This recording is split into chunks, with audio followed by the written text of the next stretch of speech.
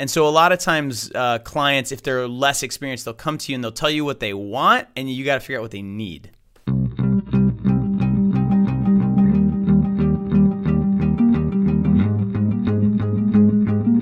Earlier this year, I was speaking at Adobe Video World and gave a talk called Win Over Clients. There's a moment where I ask, how much are you worth, as I survey everybody? I don't mean that in a figurative sense. I mean, literally, how much do you charge an hour? So I had everyone raise their hand and said, keep your hands up if you make $30 an hour or more.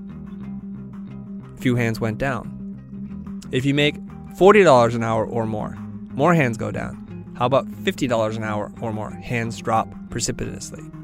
$100 an hour or more? There are few hands that are still left up, which is a nice sign to see. Now, I wanted everybody's hand to go down, so I said, how many make more than $500 an hour? Thinking to myself, that's it. That's the one that's going to break everyone's back. Now, I've done this thing before. Once you get to $100 an hour, very few, if any, hands are still up. But at $500 an hour, all hands are down. But there's this one hand that is still up, all the way in the back. Who is this person? This is somebody that I need to talk to. I had questions for him. What are you doing to earn that much? I mean, can anybody be worth $500 an hour or more? How'd you do it? What's your mentality? What makes you different? Why are you worth so much more? Well, without further ado, this is my next guest. I am Joey Korenman. I'm the basically slightly shorter, slightly less talented version of Christo. We have the same haircut, though. I run a site called School of Motion, and we're an online school for motion designers. We run training programs for animation and design and character animation, and we do free tutorials and articles and podcasts and all of the sort of normal things that online schools do. And I'm very excited to be chatting with you, Chris. Hey, man, I think for everybody that might be tuning in, definitely go check out Joey's School of Motion at schoolofmotion.com, right? Correct, yeah. It's the best training that you can get in After Effects. And I first met Joey at, is it Adobe Video World? Was that right? Yeah. Yeah, and you did something that kind of almost messed up my talk. And I was asking people, how much are you worth? How much are you worth an hour, right? And I would ask people, and I said, everybody raise your hands, and if you're worth $30 an hour, that's what you're getting paid today, then keep your hands up, and then 50, and then 100, and then hands start dropping like flies. And then I say, $500 an hour? And Joey still has his hand up. And I don't know who he is. He's in the back. And I'm like, oh my God, look at you, dude. You're awesome. And, that's how our kind of relationship began. And then we kind of met up right afterwards, kind of in the cafe, whatever. And I started asking you all these business questions. So I would love not only just to talk about what you do, how you do it, but also the business aspect, if you don't mind sharing with everybody. Yeah, absolutely. And I'll say that I remember that day very well. And I kind of was operating on autopilot. Had I known my hand would be the only one still up, I probably wouldn't have done it. It was very uncomfortable. And all my friends that I was sitting with looked over at me like, what the hell? Yeah. And I should say too, like, because, what the reason I felt awkward after that was because I'm like, oh crap, everyone's going to think I'm rich or something. I don't actually charge $500 an hour. It's a mindset thing. And I assume that that's what you were getting at in that talk. Maybe I should charge that much. Did everybody hit you up for a free drink or dinner? I paid for it. Believe me. The company card was hit hard that day. Nice. Okay, awesome. I'm glad that you mentioned the mindset. Can you talk about that? I was talking literally like, who is getting paid so much money and why are some people getting paid more than others? And mindset has a lot to do with it. You can't achieve something that you don't know what that goal is. Exactly. So I kind of I came at it from a slightly different angle, which is this. So in the process of building School of Motion, which it's the first business I've ever run all by myself. I don't run it all by myself. I have a staff, but what I mean is I didn't have business partners that knew more than me. I was kind of the head. And I have what I think a lot of entrepreneurs suffer from, which is Superman syndrome, where you just try to do everything. And so in order to learn how to scale the business once it sort of became successful, I hired a business coach. And this business coach had me do this exercise because she noticed that I was doing a lot of things that I shouldn't have been doing. I was answering support emails, and I was writing and scheduling Facebook posts and all these things. And so she made me do this exercise, which was basically, how much would you pay someone else to do those things? And so, she was like, come up with an hourly rate for yourself, and let's just pretend it's $100 an hour. Would you pay someone $100 an hour to answer support emails? Well, no, of course not. You like, that's ridiculous, right? Okay, cool. So then you shouldn't be doing it. You should be paying someone else to do it. And so, as you build a business, eventually you just sort of raise that number up to where at that point when I was listening to you speak, I had just done this exercise and the number I think was $1,000 an hour. And it's not actually what I make or what I pay myself by any stretch. But that's the number where if I can pay someone less than that to do it, I will, as opposed to doing it myself. That's a great exercise. Funny how timing works out that way. I've done the exact same exercise, except for I did years ago.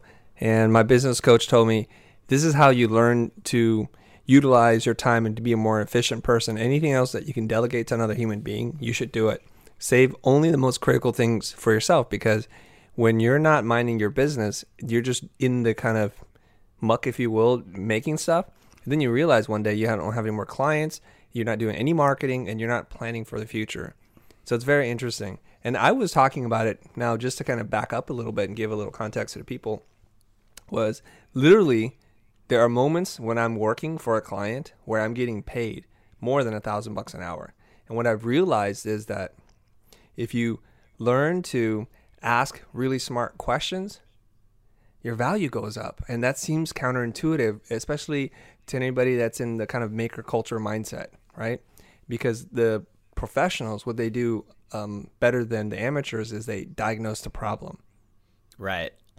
And I work with young people, and when I give them the brief, they don't ask me any questions. They just go make stuff. And they come back and it's like, oh my God, this is so wrong. I wish you would have just asked me 2 questions, because you're so eager to show me what it is that you know, that you wind up showing me what you don't know. That's one of the biggest, and it was actually a tough lesson for me. So in a previous life, I did run a studio for 4 years.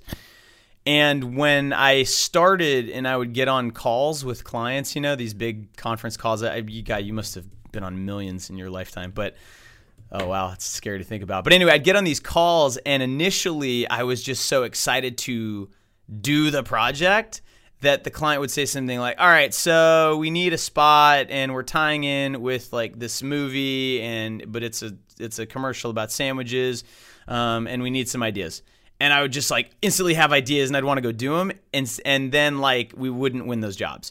And then, my 2 business partners who knew more than me, they kind of coached me, and they're like, you need to dig a little bit. You need to find out like what's actually important. Is the movie more important? Is the sandwich more important? Like, are there things that they never want to do? They never want to see like their sandwich altered in any way.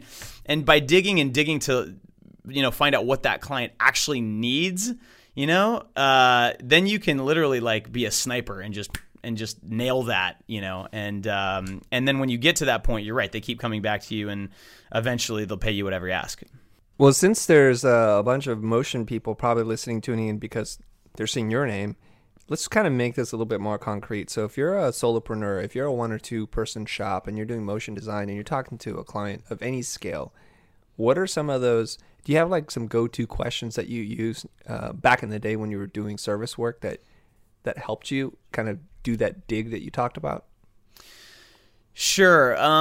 So really like the thing that, if you're talking to an ad agency and you're talking to like a really experienced creative director, they're usually pretty good at breaking it down for you. But, in the initial days of Toil, which was the name of my studio, we weren't getting the big jobs. We were getting sort of like the mid-level, stuff and the low-level stuff. And so you're working with people that a lot of times, actually, this is something I try to teach people when I talk about freelancing, is your clients know a lot less than you do a lot of times about what they're asking. All they know is they need a commercial. And it's like when someone asks you, how much does a commercial cost? It's like, well, it could be $1, it could be like $10 million, right? So I always tried to figure out what is the problem that this commercial solves. And it's kind of a weird way of thinking about it. I think it's something that it's easy to forget when you're in the trenches and you're in After Effects and you're animating and, oh, it looks so cool, look at that. Well, like the problem that you're trying to solve is not, we need something cool to put on TV. That's not the point of commercials or explainer videos or, even when you talk about like a graphics package for a network, I mean, yes, it should look cool, but that's not the problem it's solving. HBO doesn't say, we don't have anything cool to show. It's like, and when you get into that level of doing, rebrands and stuff, the problem that you're solving is actually, I think, a little more complicated. But when the problem is, we want to, like for the example I used, it was for the Green Lantern movie, and it was for the sandwich chain. And they basically, like, if you get right down to it, they want to kind of, I wish I could think of a better word, but they want to leech off the brand equity of that Green Lantern movie and suck some of that onto their brand so that it kind of makes them cooler. That's the problem that you're trying to solve. And so if you look at it that way, it becomes a lot clearer what the important things are and what they aren't, And so in that example, we basically took some of the effects from the movie and subtly incorporated them into the food footage and the way that the spot was edited with music, and it was fast-paced like the movie. So essentially we tried to like make the sandwich commercial feel like the movie, and it was intercut with shots from the movie and stuff like that. And so, it became a lot clearer than if I had just gone ahead and been like, okay, so I've got Green Lantern plus sandwich chain. Okay, cool. Well, I could do this crazy thing and I could have this crazy energy tunnel, and that's not what they needed. They needed their brand to become cool for 30 seconds, like the movie. I love that example. Yeah. And I remember early on in my career, I thought it was about me showing off what I wanted to do, or that new style I wanted to try, or these experiments that the clients were going to pay me for. And pitch after pitch, we didn't win. No surprise there. So I think there's a lot of knowledge you're dropping on people. So let me just rewind the tape in my mind a little bit here. One of the questions that I think you have to figure out with the client, regardless of the size, it could be a mom and pop that you're making an explainer video for, or a tech startup, whatever it is. You need to know what the mandates are. Meaning, if we deliver something to you, and if you hire us, this has to be there. It has to be, here's an example, it has to be 30 seconds long. It has to be HD or 4K. It has to have our brand colors, which are Pantone XYZ, whatever it is. Those are the mandates. It needs to feature a young person eating food in your example. And they need to maybe be biracial so that we can hit a larger demographic. It's those kinds of things. Those are the mandates. Right. And sometimes they're referred to as the sacred cows, the untouchables. Like you have to end it on a 3-second button of the logo. We got all that stuff. That part is hard to screw up as long as you know what they are. And sometimes something that sounds like a mandate from the client isn't. And some things that are variable actually are mandates. And so that leads us to the second part of the question. Now we kind of have the sandbox kind of defined for us a little bit. We can explore within that. So do we assume that the last 3 spots or the campaign that you launch should inform this thing? Like, what are the variables now? What do you want us to play with? Because we don't want to come back and show you an idea and you're like, I'm underwhelmed, guys. I wanted you to push it farther. And so if you define those 2 categories and you know and use those as anchors, you're off to a really good start. You have now, I think, a 50% chance better job of winning it than had you not asked those questions at all. Yeah, and to get back to what you said about, the whole point of like asking questions, what I found is that when I was dealing with really senior level creatives, they were thinking already on that level. So it actually made the pitching part easier because you kind of had all the information. It was harder when you got junior creatives who might have just been parroting what they had been told. And so something that sounds like a mandate, hey, we need a 30-second fully animated spot for this chain of stores that sells diamonds. Okay. And then you dig a little bit. Well, why does it need to be animated? You're selling diamonds. Diamonds are beautiful if you shoot them with a camera, and you could just do some cool lighting and make it stylized and sort of surreal and not animated, and it might actually be cheaper to do it that way and more effective, And so you dig and you're like, well, what is the point of this commercial? Is it to raise brand awareness and make that brand cool? Or is it to sell more diamonds? Or is there some special on diamond? Whatever it is. And if it's, their sales are down. Okay, cool. So we want to sell more diamonds. So what's going to do that? Is it going to be like, a hand model wearing a diamond and like some beautiful music? Or do you really need to like do a bunch of CG stuff and make this, and spend months in After Effects, like animating something? And so a lot of times clients, if they're less experienced, they'll come to you and they'll tell you what they want, and you got to figure out what they need. Perfectly said.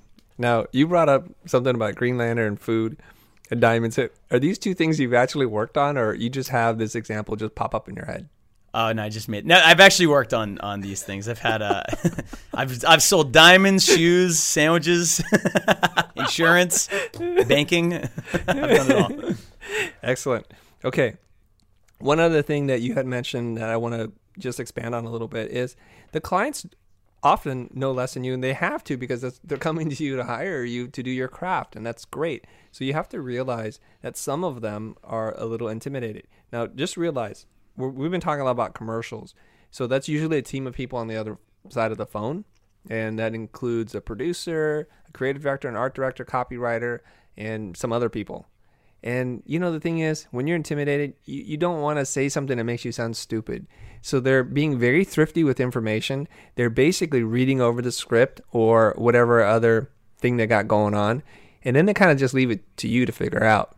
And the more savvy ones will actually kind of just let you hang yourself, if you will, because they have to decide a couple of things. Who are they going to partner up with? Who's going to bring something to the table? And who can I get along with?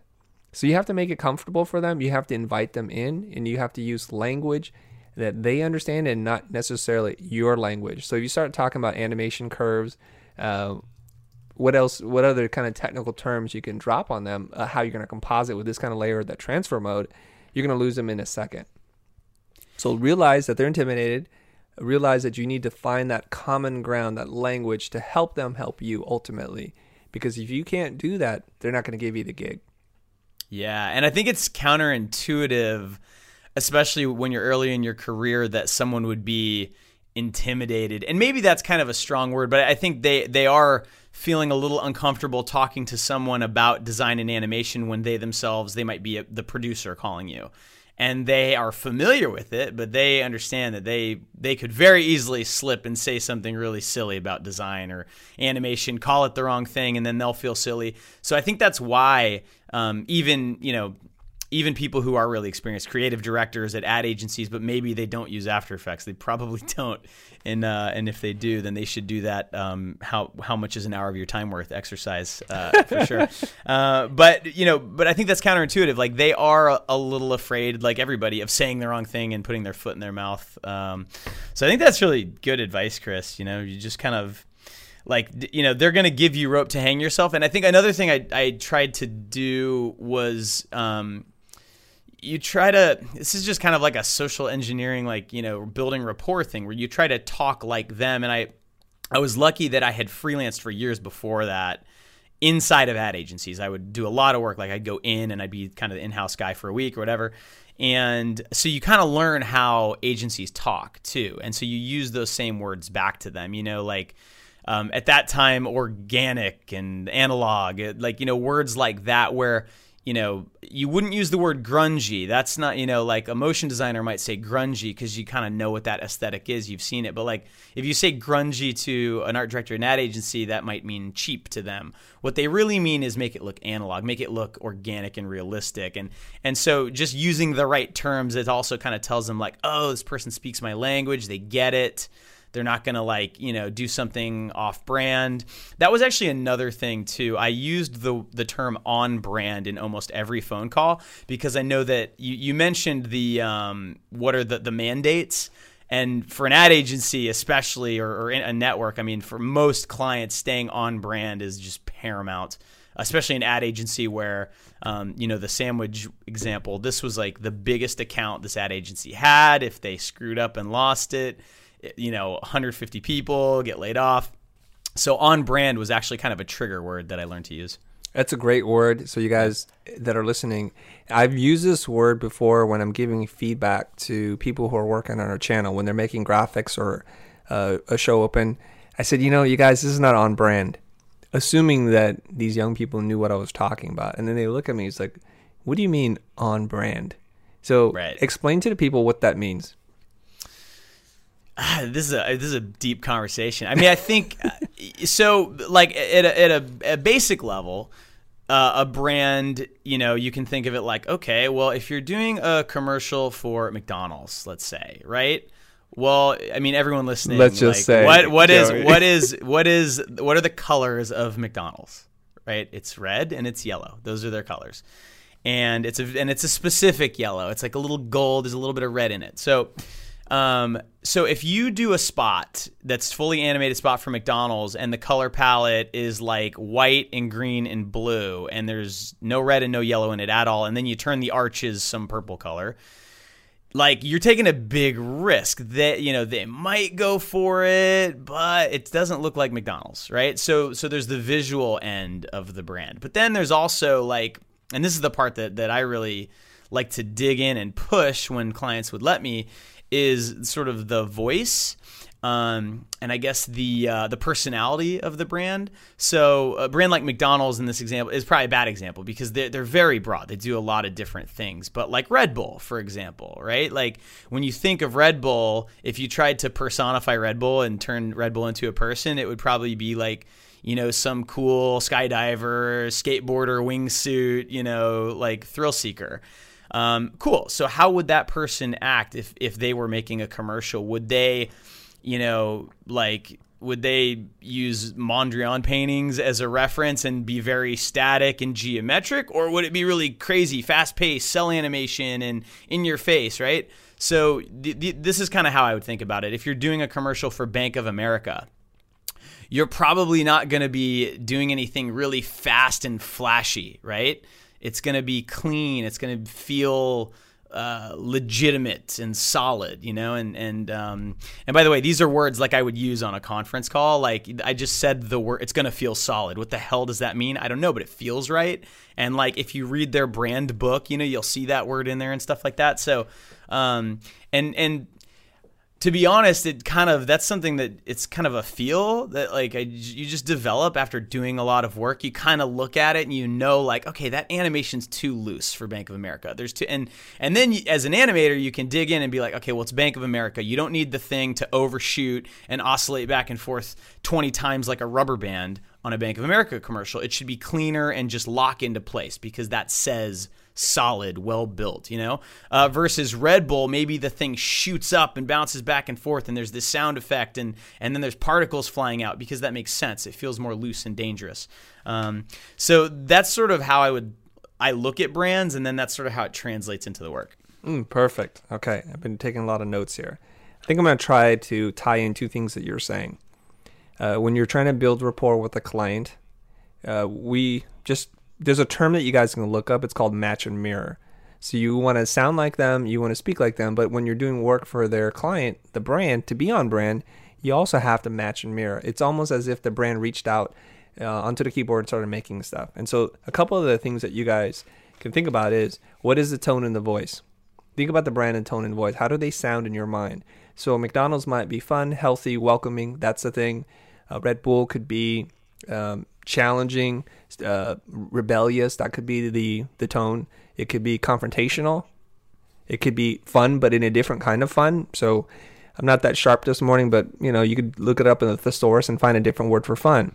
You mentioned the colors, the graphics, basically the visual palette, the type. So if they've never used a serif typeface before and they've always used a distressed sans serif typeface, well, you want to keep it on brand unless they're going to rebrand. And that's why sometimes what we talked about in terms of mandates, what you assume it to be, isn't always the case. And the other thing that is a little less tangible is, what are the values? What do they believe in? That's really critical. And so sometimes you can ask those kinds of questions. So when you look at a McDonald's spot versus, say, a Red Bull spot, they feel very different. And we can talk about that a little bit. Meaning, Red Bull wants to be very kind of the moment. They don't care about production quality. They probably are more interested in authenticity and being genuine and of the moment. So you're going to see GoPro footage. You're going to see a bunch of mixed cameras. You're going to see something that might be overexposed and a much smaller, nimble crew. McDonald's, totally other side, because I've done a McDonald's spot before. They have food stylists come out. They have their chefs fly out and prepare the food so it looks a certain way. And literally they bring it out of the oven. It's the freshest McDonald's you'll ever eat, right? And they put it on the plate, and it's only good for 30 seconds, and then they throw it right in the trash, and they make you a new one so that the cheese is melted a certain way, and they use steamers. So they're on the other end because they care and want to control the brand image, and they care about that. So you have to be very careful about how you handle it. Yeah, and also one interesting thing is that brands, sometimes the brand voice, it's not obvious that it would go with that brand. So we used to do work for Progressive Insurance, and if anyone's not familiar, it's a car insurance company, and I think they sell like home insurance and stuff like that. It's an insurance company. It is the most boring business on the face of the planet. However, Progressive has that spokeswoman, Flo, and you can look on YouTube. There's a million commercials, and she is quirky and weird, and the commercials are bizarre and surreal. And we did this stop motion piece for them, and it was supposed to look like Flo had done stop motion, like in her apartment or something. So it was all made out of like things you'd find around the house, and it was so weird. Like, it was just the most ridiculous story, and we had stuffed animals and like Barbie dolls, and it was just the strangest thing ever for an insurance company. And so you really have to understand, like, I mean, the easiest way is just to look at what they've been doing, and just sort of like ask yourself these questions, like, okay, well, like, is comedy okay in this brand? With some brands, no, it's not. They don't want it to be funny ever. And they've spent a lot of time thinking about that. And that's actually, I think, why working on a rebrand is really difficult, because it's not only like, what should it look like? It's like, well, now what's the brand like? They're changing their voice. Are they like more serious now? Are they less funny? Or are they, because maybe like the company's older now, so they don't feel like they need to be as whimsical, like they kind of want to be more, and that, that's when asking questions is your best friend, because the client may not even know that until you ask them. I'm glad you brought up that example, and I just started to realize, actually, most of the insurance companies do some pretty edgy stuff because it's really boring and prosaic. Farmers, they had this series about like things they've actually insured before, like a weird squirrel and catching a house on fire or something. And Geico's got that little gecko or the pig, and he's screaming. It's hilarious. So you're right. It's not always what you think, and it's playing what they, I guess, if you're looking at a movie, they're playing against type. Like Brad Pitt's type is a leading man, handsome, a good guy, and that's what we expect of him. Every once in a while he plays against type, and then he's the bad, evil guy. Right. He's probably a bad example because he plays a lot of different roles, but that's playing to type and playing against type. More to come after a quick break. Be back in a minute. Heyo, John Roth here from the future. I'm here to tell you guys about the Pro membership. A lot of you have been asking about how you can engage with us and where you can go to meet like-minded individuals. Well, I'm here to tell you how. For $75 a month with the Pro membership, you can join Chris Doe's collective of creative entrepreneurs, which includes everyone from designers to strategists to writers and more from all over the world. Also included is over 40 hours of exclusive videos on a variety of topics, from the business of design to project management, and access to 2 Pro calls a month, where you can have your questions answered by Chris live. All that and more in your Pro membership for just $75 a month. Not afraid of commitment? Sign up for a year and save $150. The Pro membership, exclusively in the online store. Go to thefuture.com/shop for more. All right. I think we just dropped a lot of knowledge there. That was awesome. Thank you for doing that. I want to talk about business now. Cool. So this is for all the entrepreneurs that are listening. I so admire your business model, and I feel like, in a way, of course we're not related, but you're like my big brother I'm looking up to, and I'm like, Joey's doing it right. I want to do that. One day I'm going to be Joey. So let's talk about your business. When did you start this? Why did you do it? And what's happened? Like, give us some of the peaks and the valleys. Sure. Well, first of all, thank you for saying that, Chris. I look up to you, and it's just very surreal to hear you say that. So School of Motion started as I actually don't know how many businesses start the way mine did. I started it initially because I felt trapped in the life I'd built for myself. I actually wrote about this. There's a motionographer post called "Too Old for MoGraph" you can find. Got a lot of comments. I think I touched a nerve, but basically I was a creative director at a studio I'd helped start, and I was basically miserable. I realized I think a lot of people get on like a train track when you're 5 years old. Like your parents place you carefully on this train track and they say, just follow this. And then you do that. And that leads you into a full-time job with, paid vacation time and this and that. And then, so I ended up there and I was like, this sucks. So I wanted a way of generating an income and living a life that did not require me to sell my time anymore. That's how most people make their money, is they sell their time for money. And I realized at some point that like that's just a flawed model. Like if you have that entrepreneur itch thing. So wait, how old were you? I think I was 30 or 31 at the time. So I was like into my career already. Yeah, I started late. I learned. Yeah, you're 31 and you're saying I got to do something else. I'm too old for MoGraph at this point. Is that what you're saying? Well, Too Old for MoGraph was like the clickbait title to get people to read it. There's people vomiting in their mouth right now. Come on. No. What's funny, and the point of that article, by the way, like it was partially about like wrong mountain syndrome is what I called it, where like you're climbing a mountain for 10 years and you don't even once look up and look around and say, wait, do I still like this mountain? Should I be on that mountain over there? And you get to the top and you're like, oh shoot, I climbed the wrong mountain.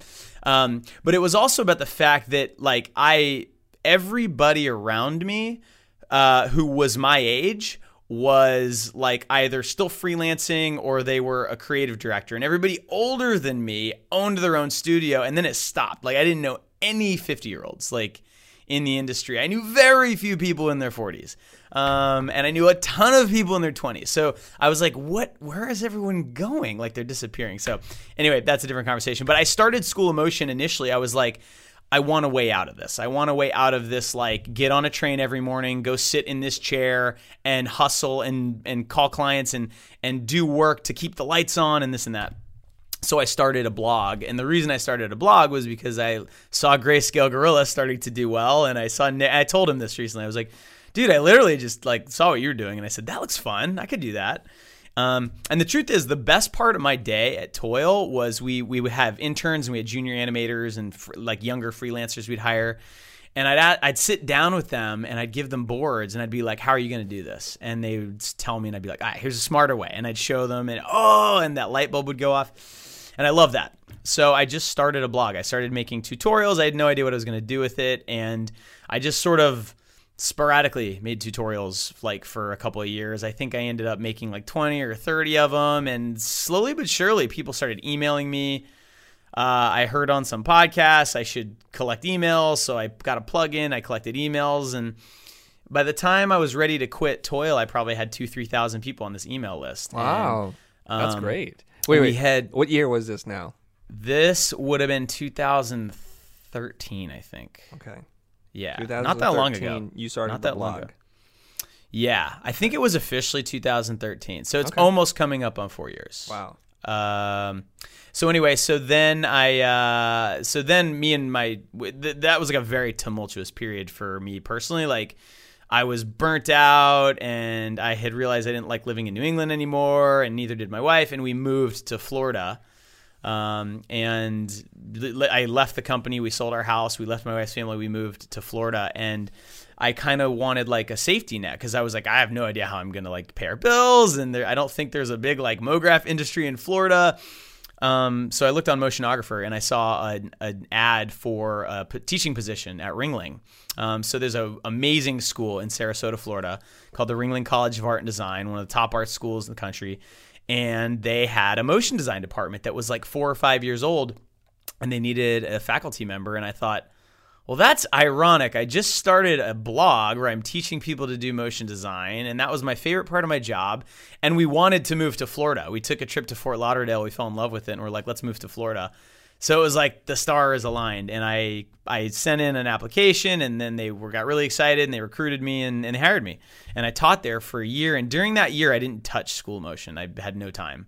And I'm sure we'll get into this in a little bit, but I left Ringling after a year. I just decided it wasn't a great fit for me anymore. And I said to myself and my wife, I was like, look, I can freelance from Florida. It's really inexpensive to live here, and we've built this great. I was way happier making a quarter of what I had been making at Toil, teaching at Ringling, and living in a smaller apartment with one car, riding my bike to work. This was one of the happiest times of my life, actually. I realized I could freelance, and we could live in Florida, and we'd be just fine, and we don't need to kill it. It's but when I quit Ringling, they were still paying me through the summer. So I had this 3-month period where I was like, I could focus full-time on School of Motion and see if something can happen with this, because that would be really cool. So I did this thing called the 30 Days of After Effects. And what I did was I just put it out there on the internet, like I'm going to do a tutorial every single day, Monday through Friday for 30 days. And I promoted it, and I actually got Ringling to sponsor it. And I just started making them as fast as I could. I got about a 2-week head start, and then boom, they started running. And it was crazy. Once it started and I was releasing these things daily, I started getting 100, 200, 500 new emails a day on my list. Motionographer wrote an article about me. And all of the sudden, at the end of this thing, I was exhausted. I survived it. But now I had 8,000 or 9,000 people on my email list engaged, emailing me, telling me, oh my God, this is the best thing I've ever seen. I just used this on a job. Oh my God, I love the way you teach. And I realized there is a way to do this. And so that's when I hired my first business coach, and ended up deciding I would try to make a course. Because what I looked at what Nick was doing, Grayscale, and they were selling plugins, and I had actually tried that, and it didn't work very well. I'm not a coder. I don't want to be offering support for software. I don't want to be every time the software After Effects updates and then it breaks my thing. I didn't want to do that. I wanted to sell what I'm good at, which is teaching. So I outlined this course, and I said, this course is going to be 6 weeks long. It's going to be a ton of work. And for me to make it, it's going to take 3 months. And I don't know if anyone's going to buy this thing. So my business coach gave me some crazy advice, which in hindsight is so obvious. And we do it every time now for every product. We pre-sell it. So I did a live webinar. It was my first ever. And I sent an email out to these, 8,000-9,000 people, and I said, "Hey, I'm thinking of starting a class to teach people how to animate, because I feel like that's a big hole. No one knows how to animate in After Effects." And there's 100 spots because I did the cheapest GoToWebinar account I could get. There's only 100 spots. Go sign up. It filled up in 2 minutes. So I'm like, okay. Maybe there's actually a need for this. And then I get on the webinar. I do this whole thing this is what's going to be in the class. This is why I think you need it. Here's an example of what I'm going to teach you. Here's the buy now button. And I crossed my fingers, and I had 20 spots that I was going to sell, and they sold out in 5 minutes. And it was I think I sold them at the time. It was $250 a pop, and it was $5,000 in 5 minutes. And I did the math, and I'm like, that is the fastest I've ever generated money. This is the model now, because I wanted to escape my hours for dollars. This is how to do it. And as soon as that webinar was over, my email inbox exploded. Oh my God, please open up more seats. I need this. That's exactly what I need. So I opened up 20 more spots. Those sold out in a minute. So that kind of told me that there was a need for training that was more comprehensive. And the thing that really separates us from a lot of the other sites out there is that it's interactive. You get content and you watch a video, but then you do the work, and you're critiqued, and you are assigned someone who their job is to critique every single thing you turn in, and you're talking with your teaching assistants and other students. And so we basically stumbled into this model of, now we've kind of solidified it. It's content, critique, and community. You put those three things together, you get something really special. And since then, I've just tried to double down on that model, and we've built more courses, and we've hired teaching assistants. And at this point, there are 5 of us literally full-time working on School of Motion. We have 10 teaching assistants all over the world. We have 2 instructors besides me who have built courses, and there are 3 more in production, and we're moving off of our old software platform, and it's grown like, it's crazy that it was only 4 years ago that I like registered schoolofmotion.com, and now it's grown very fast. Well, congratulations. For those of you guys that don't know this, and I'm not saying this because Joey's on the call with me, I'm saying this like genuinely, you are a gifted instructor. And I've been teaching now for probably around 15 years.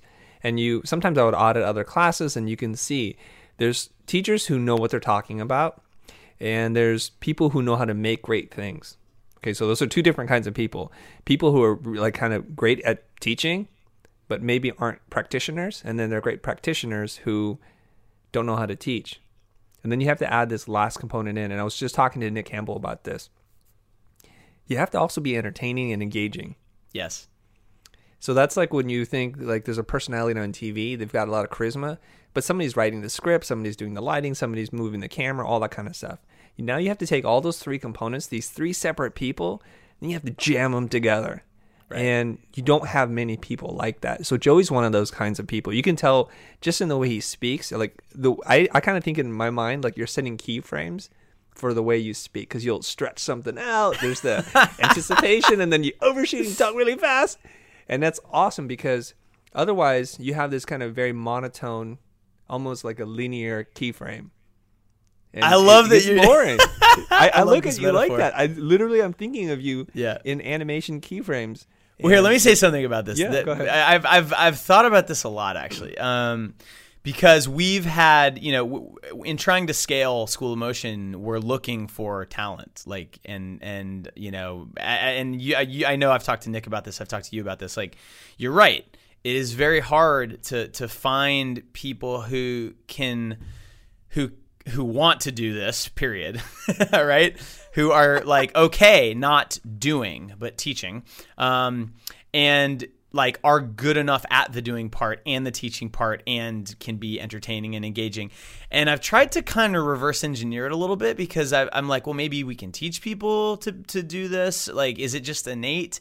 The truth is I don't like that idea that like, I'm just lucky that like I was born with the personality, like, because I wasn't always like this. And the thing, and it's funny because I was thinking about this before we talked today, like, when I was at Toil even, and I'd have to get on conference calls, my business partners would tell me, you're really good at conference calls. You're good at talking and your voice goes up and down. The reason that my voice does this is because I was a voiceover artist and I learned to do this. I did not always talk like this. Don't reveal your secrets, dude. Now we all... Yeah, no, I'm serious. And there's this idea that I've kind of latched onto of having a talent stack, where Scott Adams he's the creator of Dilbert. And I think he writes about this on his blog. That's where I got the word talent stack. But it's the idea that I'm not like the best. I'm not in the top 10 of anything I do. I'm not in the top 10 of animating or teaching or designing or writing or speaking or making websites. But I might be in the, I don't know, like the top 1,000. Like I'm like at least B plus at all those things. And when you put them all together, you get this it's way more than the sum of its parts.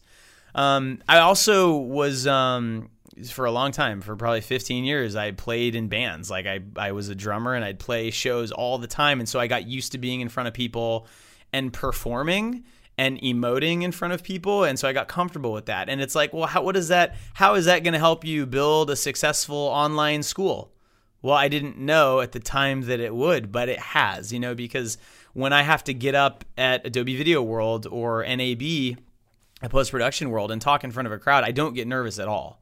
I actually love it. I kind of thrive on it now, but it reminds me of the first few times I would go play a show on stage and I'd be terrified and I couldn't sleep the night before, but I pushed through that 15 years ago and now it's coming back to help me. So, I guess like what I would say to people who want to like do something like this, try to just make yourself a whole person, a well-rounded person, and don't worry about like, well, I really like playing guitar, but it's not advancing my career at all.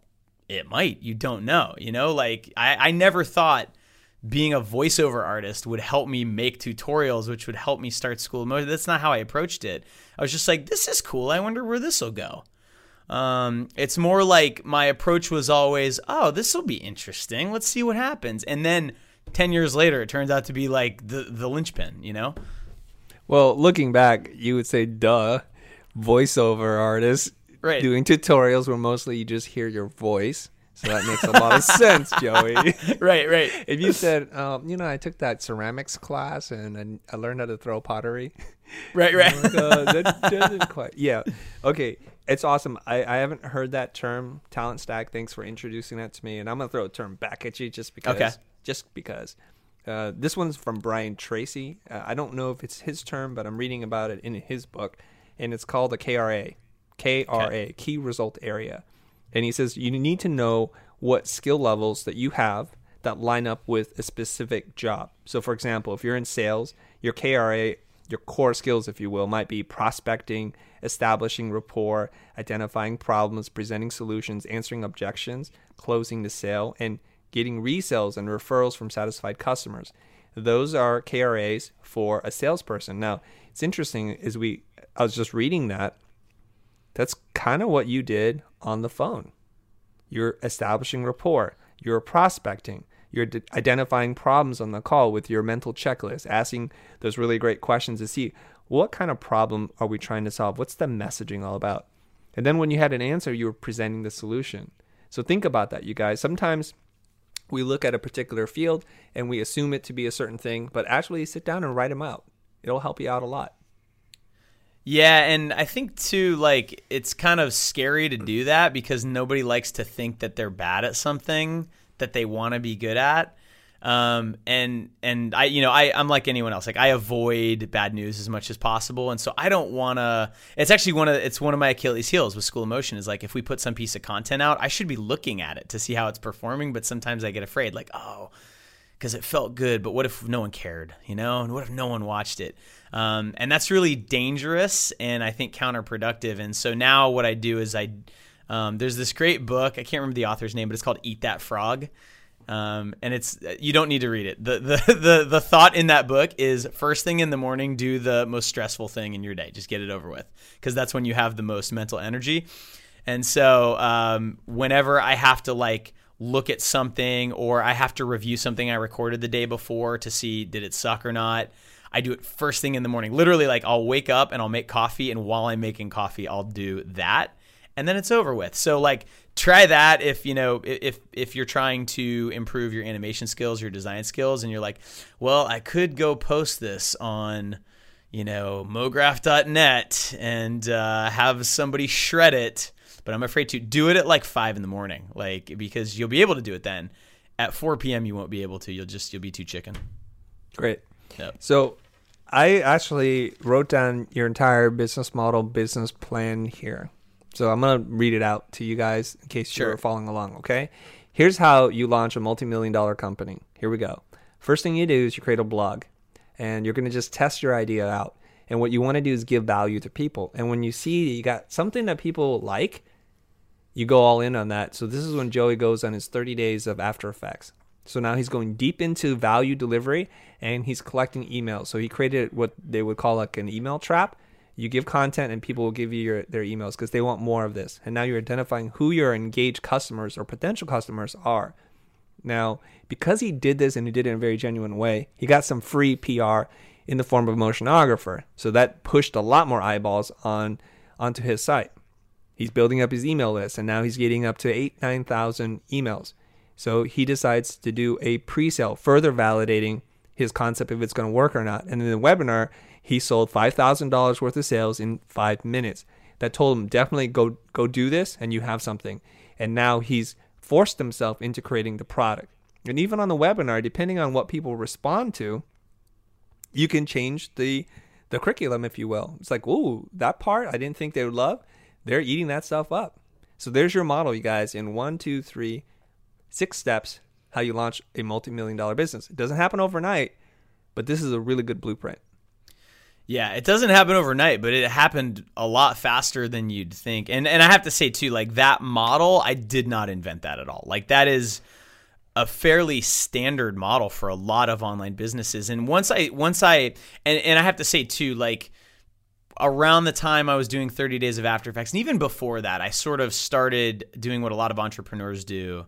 Actually, the term I'll use is wantrepreneur. It's like, I wasn't yet really an entrepreneur, but I wanted to be. I listened to every podcast and read every article and read the E-Myth, E-Myth book Revisited and Lean Startup. And I binged on all of those books that, like, if you Google entrepreneur, that's what comes up. There's a podcast called the Smart Passive Income Podcast. It's one of the most popular business podcasts on iTunes. And the host, Pat Flynn, literally, like, when I moved from Massachusetts to Florida, I had to drive my car down by myself. It was just me and my cat. And I listened to like 50 episodes of that thing. And a lot of the things I did because I heard Pat or one of his guests say to do it on that website. And so, and once I started doing it, every time like my wife goes to a cooking blog to get a recipe and there's a little pop-up saying like, download 100 free recipes, I know what it is now. And then oh, cool. And she'll put her email in and then she gets asked, oh, we're doing a webinar on like, fall recipes. And then it's a sales funnel. Like I get it now and I see it. And I was doing it without knowing what it was or why it worked, but I was just doing what other people did that worked and sort of stumbled into what School of Motion is. It was targeted and I wanted it to work, but I didn't have this master plan in my head. Like I'm going to do this, then this, then this, and then this is going to happen. And then I'm going to hire someone. It was like, I was constantly reacting for the first year and a half. And it's only been the last probably 6 months that I feel like we're planning ahead and we're building for the future. Okay. Let's segue now into the business stuff. Because I didn't want to tease our audience and not actually touch upon this. I'm going to ask you a bunch of questions. If you don't feel comfortable talking about it, we can either edit it out or just don't answer and we'll move on. Okay. Now, you mentioned there's 5 of you. Yes. Now, is that 5 plus you or 4 plus you? There's 4 plus me. Okay.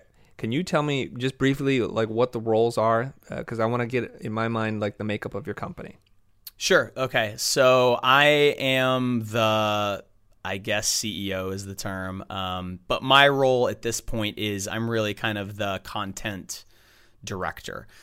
So I run our podcast, I interview guests and stuff like that. I do make content, not nearly as much as I used to. And mostly what I'm doing now is working with outside contributors. We have 3 people right now building courses for us. And actually just recruited a 4th one and possibly a 5th one. And the way we do our courses, anyone who's taken one of our courses knows they are absolutely absurdly packed with content. They take, on average, probably 4 months to build, sometimes 6 months. So, and I spend a lot of time with the people doing that to help make sure that they're good and showing them how to do podcast interviews and stuff like that. Then we have Amy, and Amy is our content manager, and she's been with me since the 30 Days of After Effects. I hired her. She's the first person I ever hired. She came on part-time initially and then full-time probably 6 months later, and her role has shifted and morphed, and I've had to learn even how to figure out like what role people should be in and what they're good at and what they're not good at. And the role she's in now, and she's just crushing it, is she essentially sets our content calendar. She books guests for us. She's still doing podcast editing and some of the copy editing and stuff like that, although I feel like eventually we'll need someone to do that. We just hired a new team member, Caleb, and he came over from a company called Premium Beat, and he was on their content marketing team, and he does video tutorials and articles. And he's just like this brilliant, content person who understands motion design, which, again, a very hard thing to find. You can find people who can write, find people who can make videos, but who know After Effects also. Like it's kind of rare. We have Corey. Corey is our community ambassador, which basically means he does customer support, but he also... Our community, frankly, is our most valuable asset. So we have an alumni group. We have over 2,000 alumni now, and we have this Facebook group that all of our alumni get access to. And I think there's close to like 1,300 people in it now, and it's insanely engaged. And Corey literally lives on there. And like if someone asks a question, usually within 10 seconds someone answers it. But if not, Corey will forward it to one of our team members. He makes sure everyone's taken care of. We do things like when someone does an awesome piece of work and they share it, like we'll send them a t-shirt. So he kind of is like the voice of School of Motion to our students. He's like the liaison. And while students are in courses, he makes sure everyone is able to understand how our platform works, stuff like that. And then finally, we have Elena, who is, I guess, our product manager. I initially hired her because I wanted, in my mind, the term was a producer. I'm really scatterbrained. Like, I really just like to go and not think about, I don't want to have a checklist and I don't want to use Trello and all this stuff.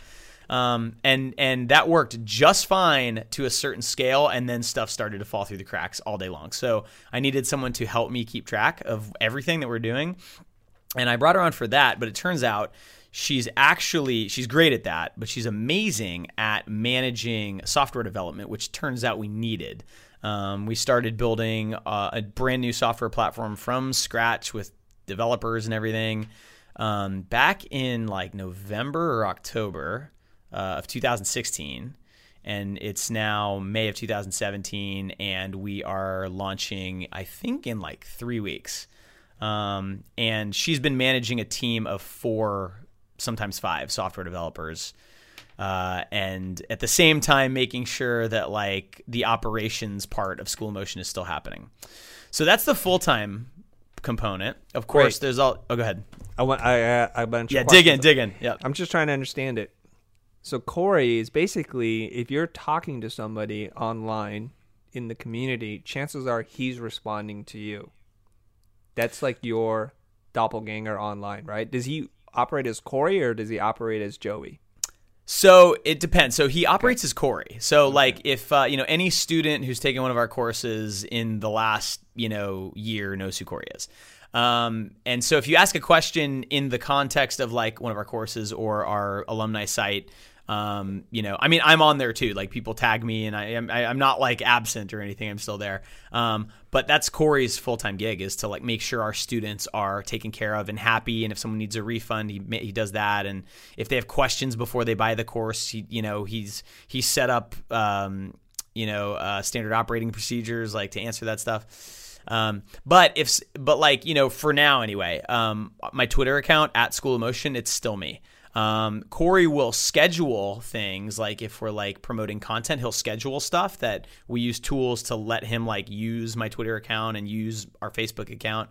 But if you get on our main Facebook page and you ask a question to us, it goes into, we use a software called Zendesk that lets us like manage all of our support. And so it's usually Corey answering that. But what happens is if you ask a technical question, hey, how do I do this in After Effects? Corey doesn't know. So what he does is he brings that to our Slack channel, which has a ton of motion designers in it. And he asks, he gets an answer, and then he relays it back. So we've kind of worked out this system where so far, and it's probably getting to the point where one person might not be able to do it all. The amount, before we hired Corey, I was spending about 3 hours a day answering emails. Let's put it that way. And now I get to inbox 0 every morning in about 10 minutes, and then at the end of the day in about 10 more minutes. So like, that's something that every entrepreneur who starts a business online will have to do at some point. You will start to get swamped with emails, Chris. I'm sure you're getting there. Yep. And that's why I'm taking notes, man. Yeah. You'll get to that point, and you ask yourself, would you pay someone $1,000 an hour to answer a customer support question? It's like, well, no. Well, then hire a customer support person. And we waited a long time to do it because I'm always very nervous to hire, and it's just kind of like something I've had to kind of get over. It's scary to hire people. But it was one of the smartest things we ever did to bring on Corey. And he's the perfect person to do it. Like our brand voice is, we do not take ourselves seriously. We're silly. We like make puns, and we post weird GIFs, and we curse sometimes. And so everyone who works for us has to embody that it's just required. And Corey's got this quirky sense of personality, and it just fits, and it's awesome. All right. That makes a lot of sense. And it seems like that question, what is your time worth? It's come up 3 times already. Let's see if we can do it one more time, thematically link it throughout the entire show. Sure. All right. So you're the content director. You're probably the editor, not like you're cutting the videos or anything, but the editor in terms of working with other instructors looking at their materials and saying, hey, you're shaping that a little bit, right? And you're saying it takes a lot of time. So I want to understand the business model a little bit. I want to ask you more questions about all these people, but now my brain is going all scattered, and I'm not usually like that. So let me hit you up with this. Your courses run, is it 3 or 4 times a year? We just switched this year to doing it 4 times a year. So just like a regular school. Like a quarter system. A quarter system, yep. And so how long are the classes? How long do they run for? So they last 12 weeks total, but the actual instruction usually only lasts 8 or 9 weeks. And built into those 8 or 9 weeks, we have down weeks that we call catch-up weeks. This is something that we've struggled with explaining correctly. If you sign up for a course, the full experience takes 12 weeks, but you're pretty much done with like the classes after 8 or 9 weeks, assuming you can keep up with the pace, which a ton of students can, and that's why we made it 12 weeks, so you can actually stretch it out as long as you want to. But yeah, so 12 weeks start to finish, and then there's usually a couple weeks off, and then the next one starts up. How many students are you taking on per hour? Like, when does the class fill up? Because there is this kind of personal critique part to it. So yep. I'm assuming then there's a capacity. So how many students can get in on a particular class? Well, we've hired teaching assistants for all of our classes, and these are people who've gone through the classes and have done really well, and then we bring them on and we sort of like help them learn how to critique and stuff like that. And then they basically become like the first line of defense. If you have technical questions, you ask them, they critique. It's really amazing, like even just using email and Facebook, the student-TA relationship, it's very much like a student-teacher relationship at a school. But yeah, they can only handle a certain number of students, and it kind of varies depending on the class. So like our animation bootcamp class, that's the first one I ever did, the one that I told the story about. That one has capacity currently for 200 students. We have 4 teaching assistants, and their capacity is 50 students per teaching assistant.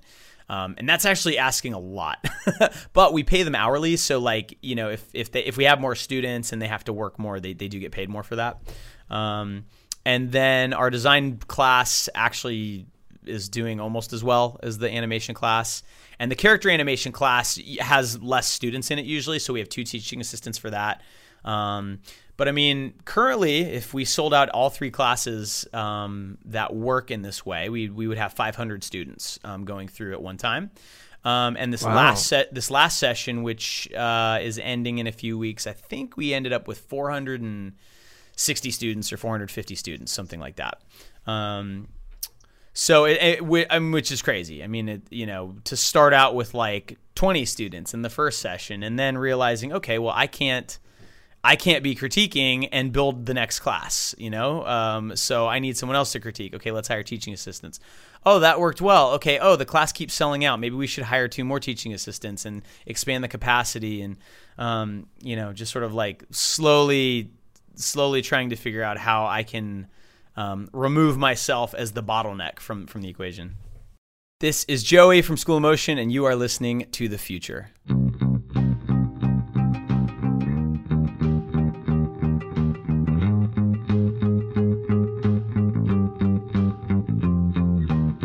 The Future is hosted by me, Chris Doe. The show is edited by Stuart Schuster. Big thanks to Adam Sanborn, who composed our theme song. To subscribe to The Future podcast, check us out on iTunes, Stitcher, Google Play, and now SoundCloud. Make sure you rate and review our episodes. Don't miss out on upcoming events, live streams, workshops, and announcements by going to thefuture.com and sign up for the newsletter link at the bottom. You can also find us on Instagram, Facebook, and Twitter at The Future is Here. Thanks for listening. That's it for this episode. See you in the future.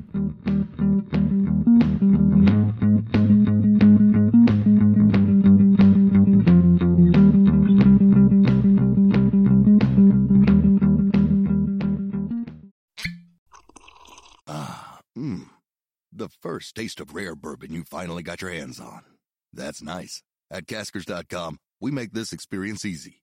Caskers is a one-stop spirit curator with an impressive selection of exclusive, sought-after, rare, and household names in the realm of premium spirits and champagne. Discover the top flavors of the year now by going to Caskers.com and using code WELCOME10 for $10 off your first purchase. Get $10 off your first purchase with code WELCOME10 at Caskers.com.